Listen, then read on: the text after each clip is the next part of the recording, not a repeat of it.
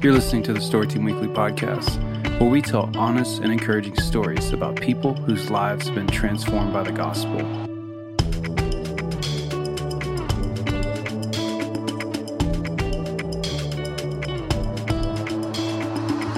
I'm Stephen Bush with the Austin Stone Story Team.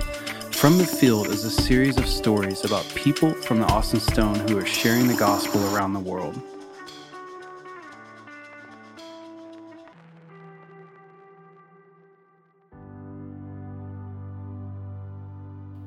One of the things that breaks my heart the most and keeps me in the field is the fact that so many university students have never heard the gospel clearly.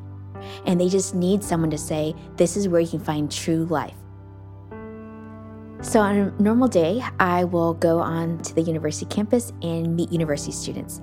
A lot of time that just means walking into their cafeterias, into their cafes, buying a coffee, and sitting down with students and getting to know them.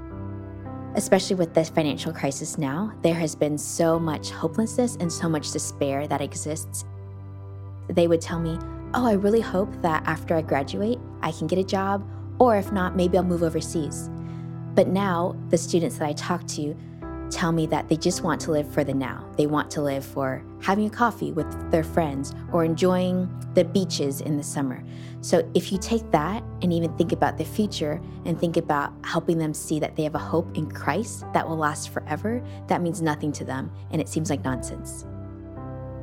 When I talk to students and they say that they just want to live for the now, I think creates a lot of sadness in my heart.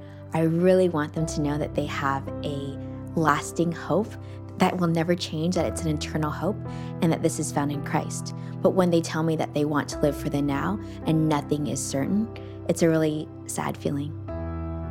I would say there is a lot of spiritual darkness there.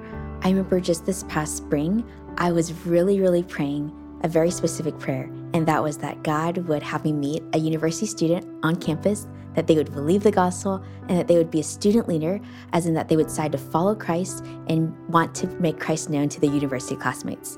So I would go on campus and think, God, is that the student you want me to talk with today? And so many students that I talked to, not only were they not interested in Christ, but they wouldn't even want to meet up for coffee afterwards. Or when I would sit down with them, I could tell that they weren't interested in even wanting to say hello or carry on a conversation.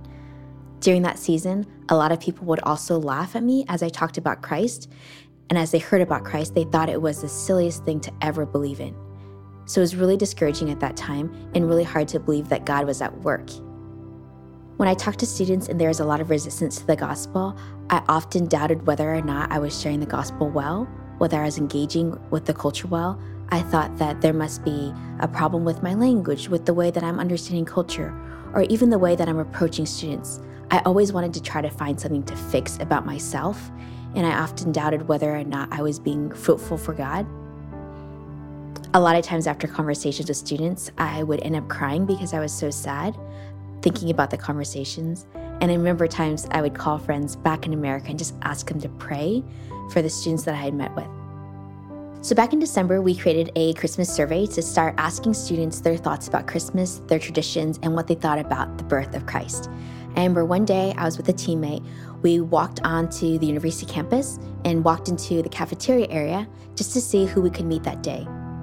When I looked ahead, I saw this girl sitting all by herself at the very end of a long table, and I thought, I want to talk to her. And as we sat down with her, she immediately smiled, and I just remember she had such a joy about her. As we started talking more, we realized that she had been thinking a lot about Christ at this time.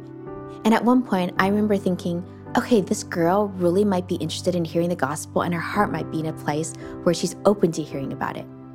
So we pulled out this booklet, and page by page, she started reading the gospel.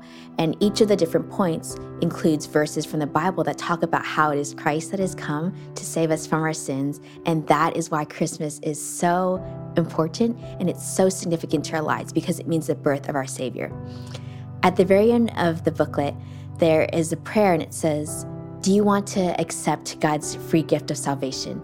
And I remember at that time, her eyes had swelled with tears, and she said, yes. And at that moment, we prayed with her, and she decided that she wanted to follow Christ. One of the coolest things was that very night, she actually came to Bible study with me at a church plant that I'm involved in, and she got to hear more and more about the gospel. I'm really excited about how she's already started to get plugged into this church plant with other believers so that she can continue to grow in her faith and also learn in her native language.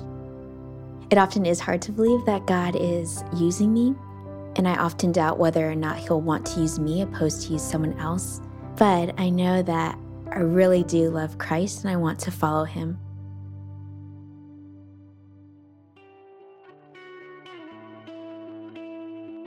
If you have been moved by this story and feel led to support the work of these goers financially, you can find more information at austinstone.org/send. The Austin Stone Story Team is a ministry of the Austin Stone Community Church. You can find more of our stories at austinstone.org/stories. Thank you for listening to the Story Team Weekly Podcast. We will see you next week.